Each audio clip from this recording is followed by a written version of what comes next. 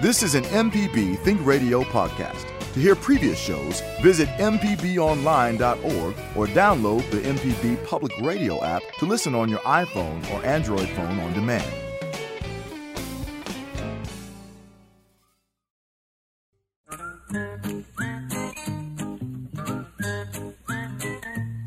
Okie dokie, folks. Welcome back to Horticulture Spelled or Rushing. We're going to be talking gardening. And I'm not one of those experts who knows it all, and some of the stuff I know I wish I didn't know, to tell you the truth. And some stuff I am surprised to learn at this advanced part of my career. So whatever it is you want to talk about, can't stump me, because I don't want to get stumped. I want to share what we all know. And you can do it by calling us toll-free, 1-877-MPB-RING. Before we get to chatting with Java, I want to see what's going on with John in Madison. We're going to jump right into the phone calls. Hey, John, what's up, man? Hey there, my friend. As always, it makes me warm just to hear your good cheer. Thank you, sir. What's up? Well, I always like to have something in my garden which makes me think of other countries and other cultures. If when planting time comes, I wanted to have a corner of the garden that said, hey, this is China. These are from China. What do you recommend? Well, what do you mean? Having different countries in different parts of your garden? Yeah. It's a fun idea if you like to have a theme. Yeah, that's all right. You go to most of the botanic gardens around the world, and they're going to have a native plants area. They're going to have a Japanese garden. They're going to have a camellia garden, a raised bed vegetable flower garden. So, the concept is already there. In my garden, I've got a sun garden in the back, in the front, and a shade garden in the back, and I have to choose plants accordingly. But as far as having theme gardens from around the world, it's really pretty easy. I actually have a list of the most commonly grown plants that we grow, Mississippi-type plants, that are from all 5 of the cultivated continents. I've got a list of plants everybody grows from Asia, for example, like camellias and crepe myrtles and azaleas and St. Augustine and daylilies. I've got a list of plants from Africa like okra and castor bean and from Europe and North America, South America. So it's possible to have a theme garden with any style design using plants from just one continent. No problem at all. Yeah, you may well have it already without knowing it. Oh, no, I did it on purpose. I don't mean you, Felder. I mean people out there. Yeah, I walk around my neighborhood in Jackson and Fonder, and I do a lot of walking. And I would say that probably 80% of our plants, 70, maybe 80% of the plants in my neighborhood happen to be from Asia. It's really? You got St. Augustine and centipede and Bermuda grass. They're all from Asia. You've got azaleas and camellias and crepe myrtles. They're all from Asia. You've got monkey grass, which is from Asia. So most of our commonly grown plants in the South happen to be from a part of the world with a pretty similar climate to ours. And the ones that aren't Asia, a lot of times they're Native America. They're oaks, magnolias, dogwoods. They're all native to Mississippi. So you can have an all Mississippi garden, an all Asian garden, an all European garden, an all African garden, all South America, by just choosing whatever design you want and just choosing plants from those continents. And it's just my friend, that's so wonderfully educational for the kids too. Thank you for telling me how we may have them already. Yeah, as a matter of fact, and this is kind of strange, but if you go online, if you go to my blog, for example, which is Felder Rushing blog, it's not not net or com, it's felderrushing.blog. Now, I just posted a post that's pretty extensive. It's got a whole lot of pictures and all of a new botanic garden in northern England called Bridgewater. It's the Royal Horticultural Society's brand new botanic garden, and of all their big main flowery borders, 80% or more of the plants in there happen to be native to Mississippi. And I've got pictures of these wonderful native plants of ours grown in, and you'd never think of them as being wildflowers or weeds because they're used in beautiful combinations, happen to be almost 100% native Mississippi in a British Royal Horticultural Society Botanic Garden. And I've got that, I just posted it yesterday on felderrushing.blog. So check that out. Okay, I will, my friend, and thanks as always, showing how education and culture and history can be and dirty fun. There you go. Thank you, man. I appreciate it. Thanks, John. Hope you stay warm, too. All righty. Yeah, folks, if you want to check this out, I just posted this yesterday of almost 100% native Mississippi wildflowers, perennials, grown in the most astounding combinations you can imagine. And if you look at them and didn't know they were native to Mississippi, you would just think they're beautiful garden plants. Anyway, check it out, felderrushing.blog. And I've got a little comment section. Want to let me know what you think. Hey, let's fly down to the Gulf Coast and talk with Craig now. Craig, what's going on down there? Hey, I heard you mention Bodock tree on the on your last show there, and I looked them up, and I want to grow that. I'd like to know if you could expound on that, whether I should get some of the fruits or get some saplings, or if there's a lot of them here on the coast. Well, yeah, it will grow fine on the coast, but it's not native to down there. So you're going to have to either get you a tree, a little seedling, or and I've never grown Bodock from seeds, but they got to be easy because they're all over the place. So it happens by itself. But if you looked at it, you notice that the fruits are bigger than an apple, and they're kind of bumpy, kind of a lime green color, and the seeds are actually in there. I just don't know if there's anything special you have to do to get them to sprout, but it's a pretty cool tree. It's not an outstanding tree. There's nothing that makes you just go wow about it unless it's got those fruits on it. But it's a cool, interesting, historic, useful tree. Well, I want to make things out of the wood, and I want to use it for firewood. It says it's the next best thing to coal for firewood. Yeah, the wood is really, really dense. It's real dense. It doesn't make a lot of smoke, and anyway, it might be. I don't know where you could get a start of those. They're the kind of plants that I see everywhere, but I've never seen them for sale anywhere. It's just sort of like it's hard to go out and just buy an oak tree at a garden center because they have all these other things, and oaks are everywhere. But I just don't know where you get a start of them. Yeah. My one question was if it's worth looking for some around here. If they're not around here on the coast, I'll have to go inland. Yeah, like I say, I've been raised with them. They're all over the place, and I see them everywhere I go. I just never think about them other than, that's a Bodock. So I couldn't tell you where one. I know that there's one in Jackson at the corner of State Street and Woodrow Wilson Street at the parking garage at University Medical Center because I see the fruit on the ground all the time before the mowing people pick them up. But I just couldn't tell you where any are. Okay. All right. Good luck on it, Craig. Let's know how it works out. All right. Thank you. All righty, folks. Welcome back. We're going to just be talking about gardening for the next little while. If you want to give us a call, it's toll-free 1-877-MPB-RING. Java, I know it's cold outside. How are you keeping the kids bundled up? Oh, yeah, we had to pull out big coats this morning because, it's, let's see, I think it's 30 degrees, kind of a real feel around 22, 23 degrees. It's pretty cold outside. I love it. You just coined a great phrase. They say wind chilled. You said the real feel. Yeah, because it's just, you add that whipping wind, and as they say, the hawk is out, and it's really hitting everybody this morning. Yeah. Hey, I'll tell you this. I got a really interesting email from a listener in Greenville named Melanie. She sent this in. She said, here's exactly what she wrote. She said, I should have sent this to Creature Comforts earlier. But I just remembered last year when we had ice and a lot of days of 20s and nights of singles and teens, every water source for birds in the Delta froze. She said I couldn't keep a bird bath clear. Thank goodness Walmart fish section had aquarium heaters. And by the way, aquarium heaters are very inexpensive.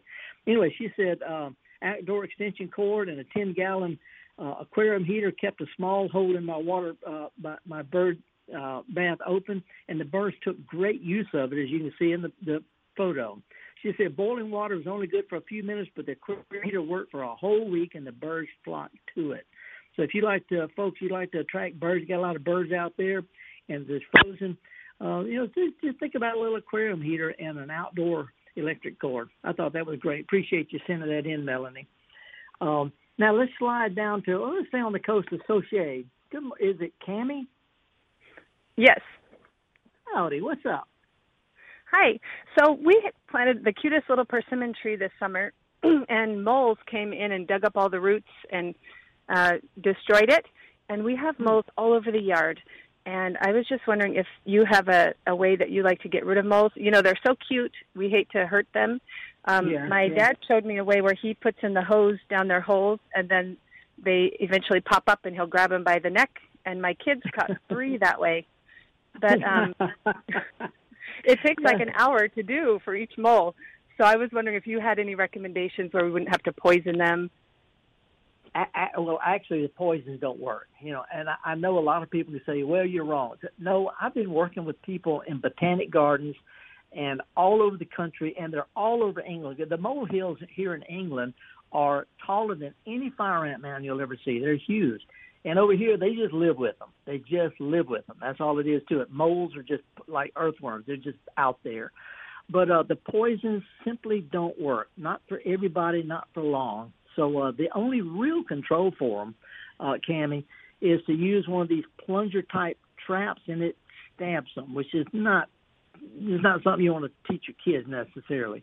But I think you got the best approach. If you're quiet, and kids are not able to stay quiet this long, but in the mornings when the soil is kind of warm, in the spring or the fall, when the moles are most active, you can actually go out and sit in the chair where they've been active the day before, and if you're patient, you can see them start to hump the tunnels up, and just run out and stick a shovel in behind them and flip them up, the tunnel that they just came from, flip them on top of the ground. But running a hose in there and getting the kids to do it, that is such a great idea. Anyway, I told them I'd pay them $20 for every mole they catch, and they caught 3. So, Cammie, I'll do it for 10. Oh, well, we'll have you over then. No. But anyway, the only surefire control is one of these plunger-type traps can approaches that get some kind of creature, whether it's a dog or a cat or a kid. And, again, if you see where they're really active one day, they'll probably be active about that same day, same time the next morning. And that's the best time to start looking for. They have a main run that they use back and forth to the tunnel, and then one-shot feeder tunnels. And so, keep that in mind. That the little feeder tunnels, they just go out to dig around and come back to a main run. And so you might be able to find that by lightly mashing down on what looks like a main tunnel, just a little bit. And if it's pushed back up the next morning, you got the main tunnel. Okay. Thank you so much. I appreciate it. You got the best. You have the best control I've ever heard using kids to catch them for mud. That is a great idea. Yep, I think so too. I've got 3 boys, so they do the job pretty well. Yeah. Okay. And by the way, I don't know if your kids are really that interested in flowers or not, but tomorrow, February the 5th, the Orange Grove Community Center, you know where Lyman is? Mm-hmm. It's not very far. It's a little bit closer to the coast than you are, but Lyman. It's off Old Highway 49, about a mile north of I-10. The Orange Grove Community Center, which is by the fire station, by the way, the Camellia Society is having its show, and it's free. They have all sorts of really pretty big wintertime flowers in vases, and also they'll have some plants there to buy. If your kids want to go pick one out that's in bloom and plant it, then there'll be something that they can look at every winter. And again, it's free. Orange Grove Community Center in Lyman tomorrow, starting about 1:30. Okay, thank you. All right, have fun. All right, thanks. Bye. Okay, now let's slide. And by the way, folks, if you want some more information about that, just do the Gulf Coast Camellia Society. The Orange Grove Community Center is not on the main Highway 49. It's Old Highway 49, which is about a block off Orange Grove Community Center in Lyman. Also, there's going to be a home fruit seminar February the 19th. That's in 2 weeks. I'm going to be giving my annual home fruit seminar. It's free. It's at a garden center in Jackson called Hutto's. I get practical advice. It's going to have just all sorts of planting and pruning and pest control, the right varieties, right kinds. And it's a pretty lively thing on February the 19th. And then the last thing that I've got to mention for right now is the, let's see if I can find it here, Carsville Arboretum. This Saturday, Pat Drackett, who is sort of the head honcho down there, she's giving a program on home landscape design. And next week, they're going to have the Arbor Day plant sale on the 12th. That's going to be at Carsville Arboretum down in outside Picayune. Now, let's slide over to Oxford and see what Bill's up to. Hey, Bill, good morning. How you doing today, Velda? So far, so good. What you got going on? I was just going to call and make a comment about the gentleman asking how he could get the bodock tree started. Yeah, I'm curious, too, so talk to me, too. Well, it was used for fence post for years. So They would cut green fence posts and plant them along a fence row and string the barbed wire up on it, and it roots fairly readily. Yeah. I'm not sure if it will root from old wood or you need to get new wood. Yeah, it'd probably be new wood. But anyway, and they're actually used as hedgerows. They would plant them, and they grow so thick and they're so strong, they would actually be used as fences without the barbed wire in between them. That's you're right. They yeah. are. But that's anyway, that's one way, just propagation, and rather than, I know they're hard to find in nurseries because, like I said, it's not typically a desirable species. There's a beautiful one up in Oxford behind the old an old house up here. Yeah. Well, they got to be easy to receive because they grow everywhere. Yeah. But it probably take a while. But anyway, that's a good. By the way, do you know where it gets its name, bodock? Boys Dark was used for ship making, wasn't it? No, it's used for making bow and bows and arrows. That's right. The arc. The arc. Anyway, appreciate it, man. Sure. Have a good one, Bill. Thanks. Okay, Java, what's going on? You just sent me a thing from Steve Bender, the Grumpy Gardener. Yeah, I didn't know if you saw that about Crepe Murder 2022. Let's take a break. I'll let you look over it if you haven't seen it, and we'll come back after this. Yeah, Grumpy Gardener, Steve Bender, he was the senior garden writer for Southern Living for a long time, and I've known him forever. Matter of fact, we co-wrote a book almost 20 years ago called Pass Along Plants by Steve Bender and Fellow Rushing. He and I are giving a lecture this fall together on Pass Along Plants for modern gardeners, but that's going to be this fall. So anyway, I'm horticulturist Fellow Rushing, me and Java Chapman and all the folks in Mississippi Public Broadcasting. We got the doors wide open. If you want to come in and join this garden party, we'll be giving the toll-free numbers over and over again. Got some really cheesy music for this blustery day coming up. So stick with us, folks. We'll be right back with more of the Gestalt Garden on MPB right after this.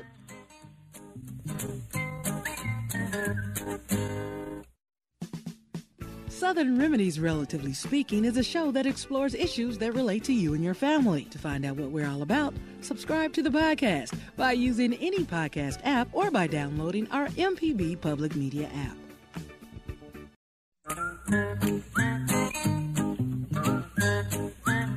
Okie dokie, folks. Welcome back. Horticulturist Fellow Rushing and Java. You just sent me one of Steve Bender, the Grumpy Gardener's annual rants on pruning crepe myrtles. Yeah, I saw that, and I knew I had to send it to you because you talk about it all the time about crepe murder and how it was actually kind of started as a joke. But there was one line in the article. It said, "Yes, despite more than 20 years of pleas, remonstrances, instructions, and aggravated condemnations from me, the crime continues." Crepe murder. Yeah. Well, and the picture he showed was really a badly pruned crepe myrtle, but it was really a badly pruned tree where they just cut it straight across, and halfway through the cut, the top part fell off and stripped bark down the trunk. That's not crepe myrtle. That's butchering a tree. So, if they want to prune the crepe myrtle into a topiary with balls on the ends and stuff like that, that's not the same thing as crepe murder. That's butchering a tree. So if you want to do the stylistic things with the balls and all like that, it's not the same thing as crepe murder. So, and by the way, Steve Bender, one time I said, how come you spell crepe murder crepe myrtle with a C, C-R-E-P-E, and everybody else, including the Crepe Myrtle Society, spells it with an A. He said, "Feller, you get your own magazine and you can spell it your own way." So anyway, I appreciate you sending that. Before we go to the next call, here's something I found. It sounds kind of creepy on the bit. It's a line from a poem by Danusia Lemiris. You ready for this? It's a little creepy. Yeah, put it on. Put it on me. Ever since I found out that earthworms have taste buds all over the delicate pink strings of their bodies, I paused, dropping apple peels into the compost bin. Imagine the dark, writhing ecstasy, the sweetness of apples permeating their pores. I offer beets and parsley, avocado and melon, the feathery tops of carrots. I always thought there's a menial life, eyeless and hidden, almost vulgar, though now it seems they bear a pleasure so sublime, so decadent, I want to contribute however I can, forgetting a moment my place on the menu. Now it's I don't know. I'm of a couple different minds on that. I had to talk with you about that. That's kind of crazy. Well, I tell you, just to save us and all, let's see what's going on with Lauren down in Natchez. Hey, Lauren, save me in Java from me. Good morning. I have a form of natural mold control that not only controls mold, controls mold, controls snakes, and controls mice. And since I got this natural form of control, I have not had a mouse in my house, which I usually get one when the weather changes from summer to fall. Right. Okay. I'm ready.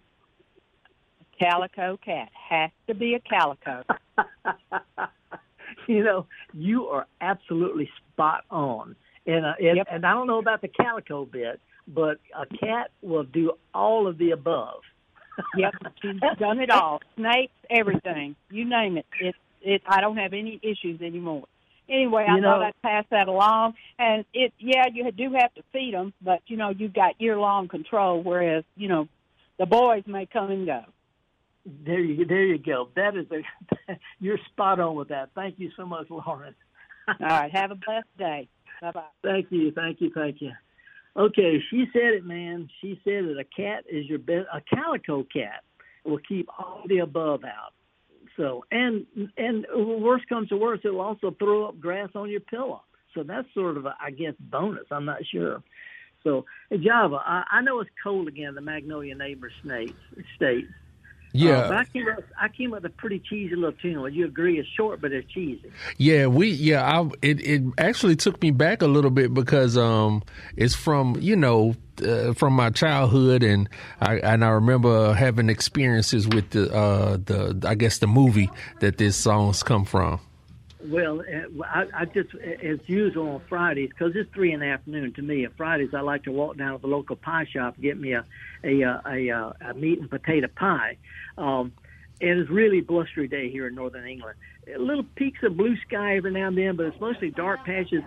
And they were throwing little pellets of sleet sticking to my hair. It was sleeting here with blue skies. Anyway.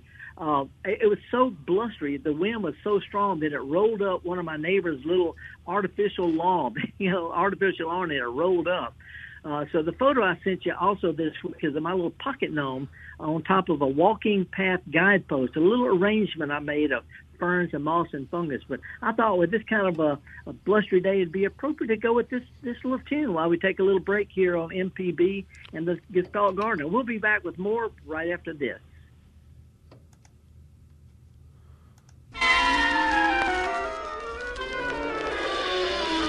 Hum, dum, dum-a-dee-dum, dum, dum, dee. Oh, the wind is lashing lustily, and the trees are thrashing thrustily, and the leaves are rustling gustily. So it's rather safe to say that it seems that it may turn out to be fields, that it will undoubtedly looks like a rather blustery day today. It seems that it may turn out to be fields, that it will undoubtedly looks like a rather blustery day. Oh, I know today is Wednesday, and this is how I know. It is always on a Wednesday that the winds begin to blow.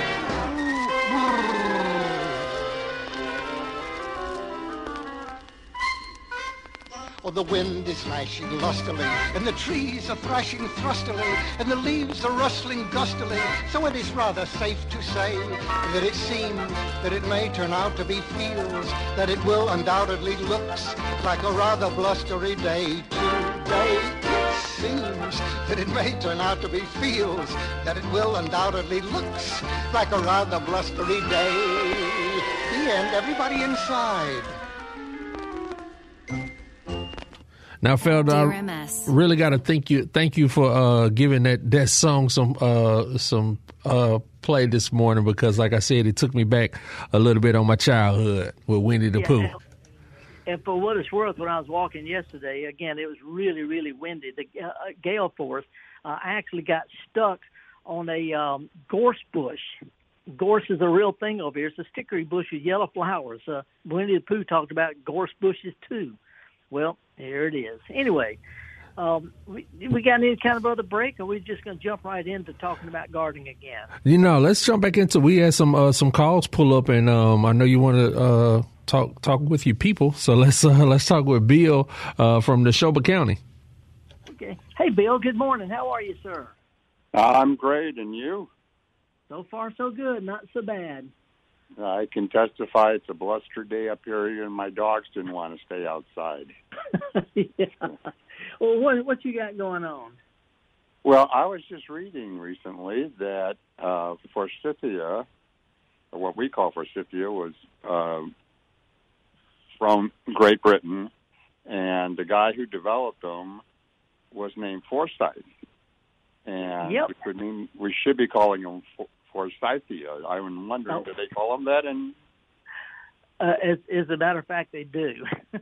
And by the way, they're actually from Asia. The British sort of opened up Japan and China. They brought a lot of plants back, like camellias and things that hadn't been seen before. But they hybridized them and then introduced them to North America. But no, it's Forsythia, and so it's just. But they also say tomato.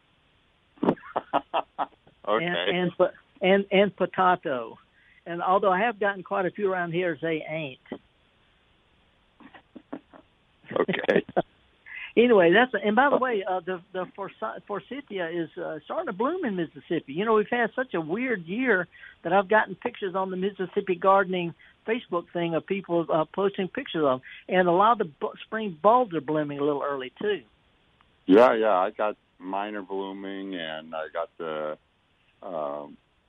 spring bulbs too. But so I guess that brings up the question: are they going to come up with a really good, solid blooming? Or are they just going to do these little? No, they should. A cold weather usually doesn't bother them. I was raised with daffodils. My great grandmother had 350 different kinds of daffodils up in the Delta.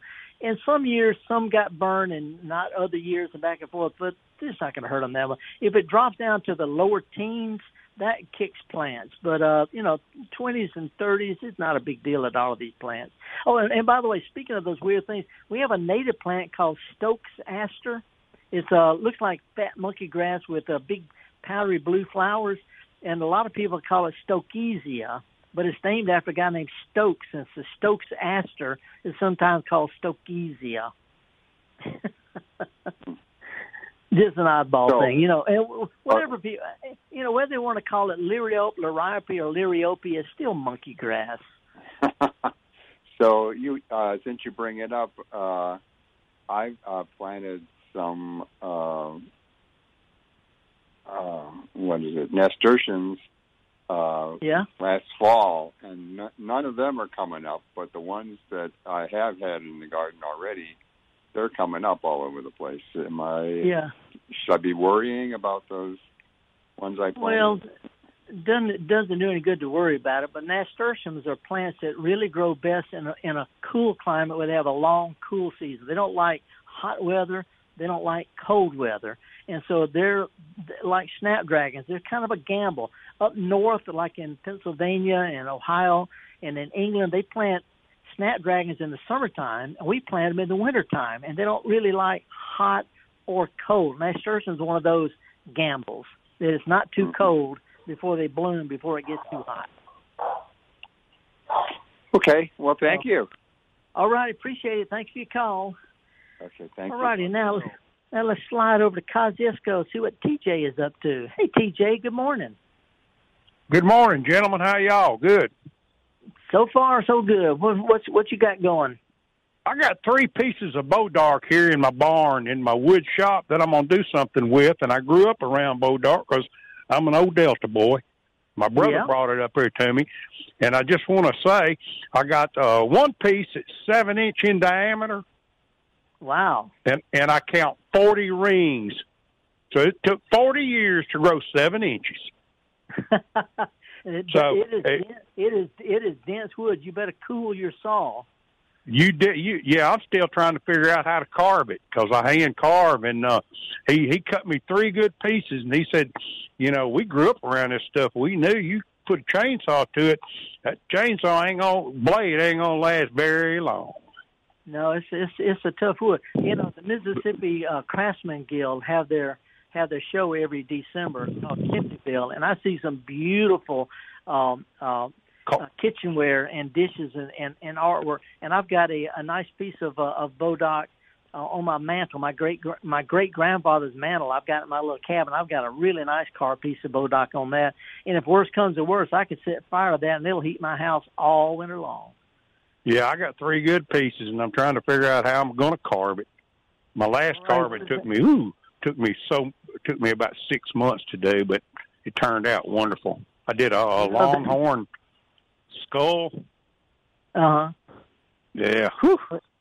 Well, you know what? Taking your time with carving is a whole lot more effective than having to take too much Wellbutrin to calm down.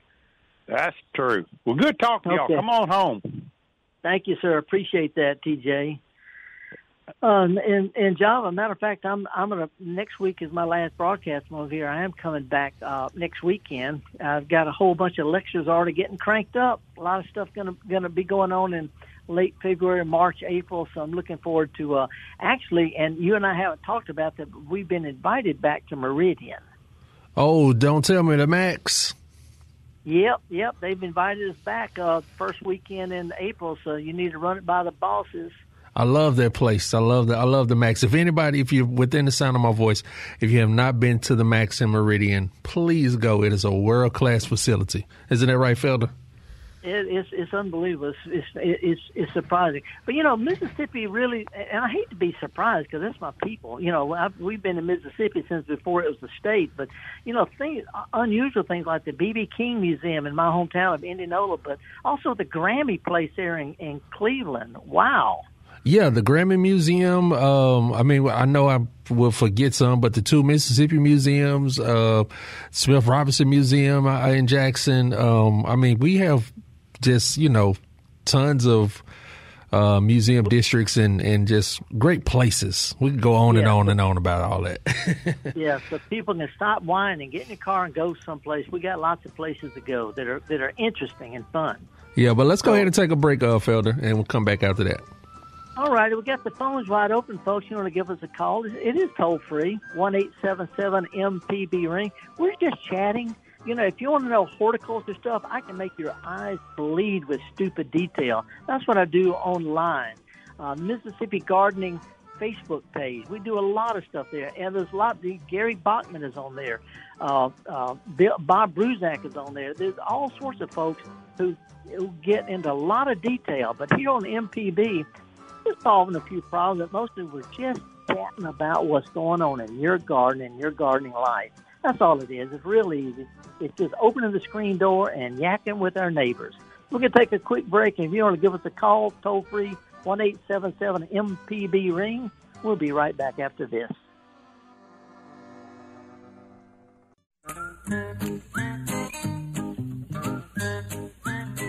Alrighty, folks, welcome back. Let's talk about gardening. We're going to slide over to Jackson and talk with Edgar. Good morning, Edgar. What's going on? Hi there, Felder. How are you this morning? So far, so good. Look, I'm a Delta guy, too. I grew up in a little town called Hollandale. I'm a little older than you, I think. But that was a popular... Well, I don't know. I know Hollandale. Been through there a time or two. Yeah, well, when I was growing up as a kid down there, there was a popular tree known as a Chinaberry tree. Oh, and, yeah. I left Mississippi and went to Massachusetts and stayed for about 30-some years and came back, and I don't see many Chinaberry trees around. Could you just talk a little bit about what's happened to the Chinaberry tree? And I'm going to hang up and listen to you, okay, on the radio. Okay. Yeah, that'd be fine. And I appreciate you bringing that up. Chinaberry is not native to Mississippi, but it was really popular. It was sort of the Bradford pear of the 1800s. Everybody planted them. They were fast growing. They also they had kind of brittle wood, so they had a lot of twigs and all for firewood. They, you could break pieces off and start fires with them real easy. They're rounded trees. They have sort of a round silhouette, not pointed like a cypress tree. In the springtime, they have, just when the leaves are beginning to come out, they have big sprays of sort of a pale violet yellow flower, fragrant flower, not showy like a magnolia, but lots of real lavender, pretty purple flowers. And they've got good, pretty fall color. But the problem is they have those berries, which kind of smell a little bit. They're not good for much, and they were messy. They're just messy trees, and so they stopped. They fell out of favor. I still see them. Matter of fact, there's a group of them right where Interstate 55 and 20 cross down by the Pearl River in Jackson. But when they're blooming in the spring or in the winter, when I see their round seed balls, I'm taking back to China berries as a kid myself. They still grow them in Texas because they're good drought-tolerant plants. They're interesting trees, but like sweet gums and sweet gum balls, China berries they're considered messy, so nobody plants them anymore. They're terrific little plants, though. I love the China berry tree, messy and all. So I hope that helps a lot, and I appreciate you bringing up that memory. Good old China berry. Let's slide back to Jackson and talk with Jerry. Jerry, I appreciate you holding on. What you got going on? Hey, Felder. We've got a Lady Banks rose that is growing up on an arbor, and it's pulling the arbor over. What's the best way to trim or prune a Lady Banks rose? That's a real good question, and it really surprises people how big Lady Banks gets. There's one in Minell Gardens in Jackson that's growing up alongside a cypress tree that was old when I first saw it 40 years ago. It grows all the way up to the top, and so the cypress tree looks like it's covered with yellow flowers in the late winter. So and also I have photographed the largest rose in the world, and believe it or not, Tombstone, Arizona.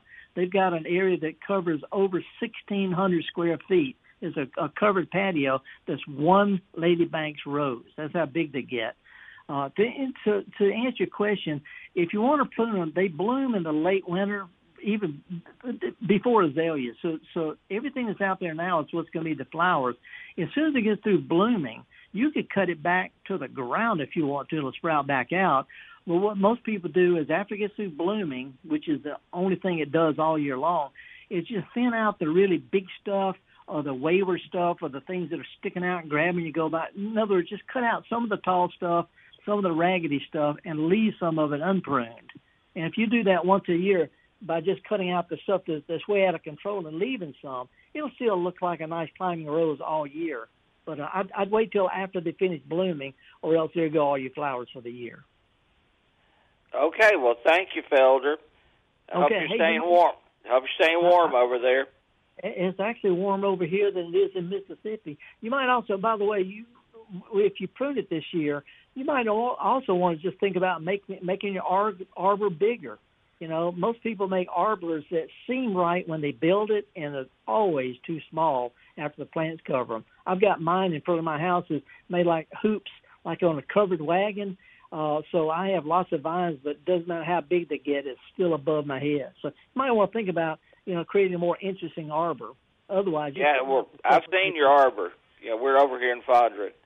Okay, so you and by the way, there's some people who live in Fondren, let's just say, and I see them every winter. They prune their Lady Banks back every winter, and they wonder why they never have any flowers. But I don't say anything because it ain't my business.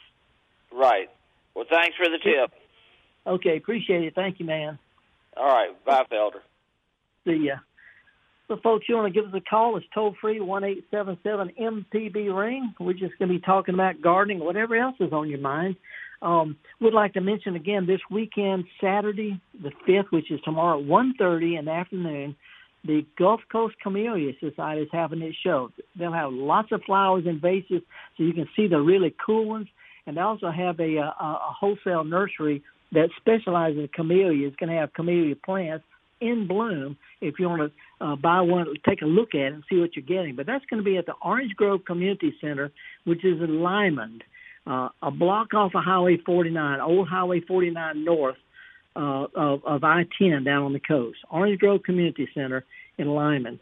Also, Patty Drackett is giving a talk about landscaping design tomorrow at the Crosby Arboretum. And next weekend on the 12th, they're having an Arbor Day plant sale at Crosby Arboretum. They also have a lot of other stuff. They have forest therapy walks. They have creating a food forest and all sorts of other things at Crosby Arboretum. Cool little place. And just go online and Google Crosby Arboretum, and you can find all sorts of really good information about that. Got some other stuff coming up, but nothing in the near future. So let's slide over to Florence and talk with Nikki. Hi, Nikki. Good morning. Hello, Nikki. Nikki, are you there? Felder, let's take a pause on Nikki. I'm gonna see if we can try to get her back. Okay. Would like to mention a couple of other things. That they've got Master Gardeners having a plant sale coming up on April 30th. But if you've got any kind of event that's garden related and want me to talk about it a little bit, shoot me an email, and I'll be really glad to promote any kind of gardening events you got going on.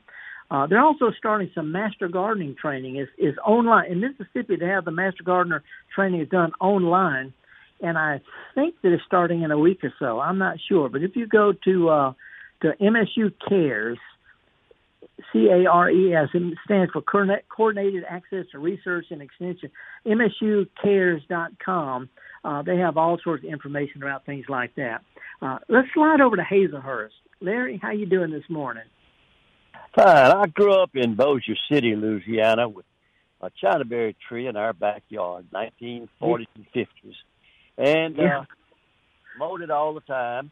And then the city turned the 2-lane neighborhood street into a 5-lane casino row and took the house I grew up in. I had the backyard. And went for about a month. I'd mowed, of course, regularly. I went about a month without mowing, drove over there to mow. And lo and behold, there were hundreds of chinaberry trees about a foot tall. Yeah, they come up from seed real quick. And of course, when you're mowing, you don't notice them. You know. And I've been trying to keep it better mowed since then. But I dug up a couple, and a friend of mine also grew up climbing up in mine. They had low, strong limbs, so he wanted one. I gave him one. I've got one growing in my yard here in Hazelhurst that came out of Bossier City 50 years after we had cut the tree down. They came up long after you cut them down. Oh, Lord. Oh, I forgot to tell you, we cut that puppy down about 1950. Came up 10, 12 years ago. You know, they've got the flowers are not big, but they have a real delicate. I love the smell. It's almost like grape or something. Right. But imagine the power in those seeds that lay there a half a century. And when we quit mowing it for 1 month, they all popped up. To me, that is the power of God in a seed. Yep. And there's no telling what triggered them all to come up at one time. No telling. Yeah. Anyway, that's a great show. Hey, did you ever use them in a slingshot when you were a kid? Oh, yes. Yes. Sure. Okay. We're going to get in trouble here, Larry. Appreciate your call, man. Thank you. I got to tell a real quick anecdote, Java. Years and years ago, I was in the pub in Indianola, my little hometown. They call it the pool room. It's where all the old guys went to hang out and lie to each other. And some kids were, I shouldn't say kids, they were old guys. They were talking about being shot in the neck from a slingshot by an old woman who lived up the alleyway from this place. That was your mother. That was your mother, wasn't it? No. It was my great grandmother. Wow. Because these little boys, they had come through with a slingshot and were shooting rocks at her birds. And she had a big bird sanctuary sign in her yard. It was embarrassing me as a kid. Big metal bird sanctuary sign. The boys were shooting birds with the slingshot, and she went out and bought her own slingshot. Next time they came by, she shot them with china berries, and they remember them. It had to be half a century later they were still talking about how old Miss Boyer shot them with some china berries. Wow, now that's neat. That's neat though. Yep. We got any other callers? Yeah, I think we were able to get Nikki in Florence. I think we were able to get Nikki and Florence back on the line. I hope so. Nikki, are you there? Oh, yes, Felder. Hi. I think it's wonderful that you are in England. Can you hear me? I sure can, plain as day. Oh, good.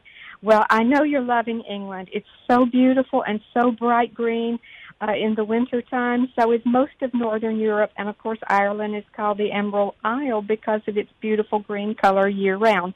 So my question is, why here in Mississippi do we have these dead brown lawns in the wintertime? There must be a number of reasons.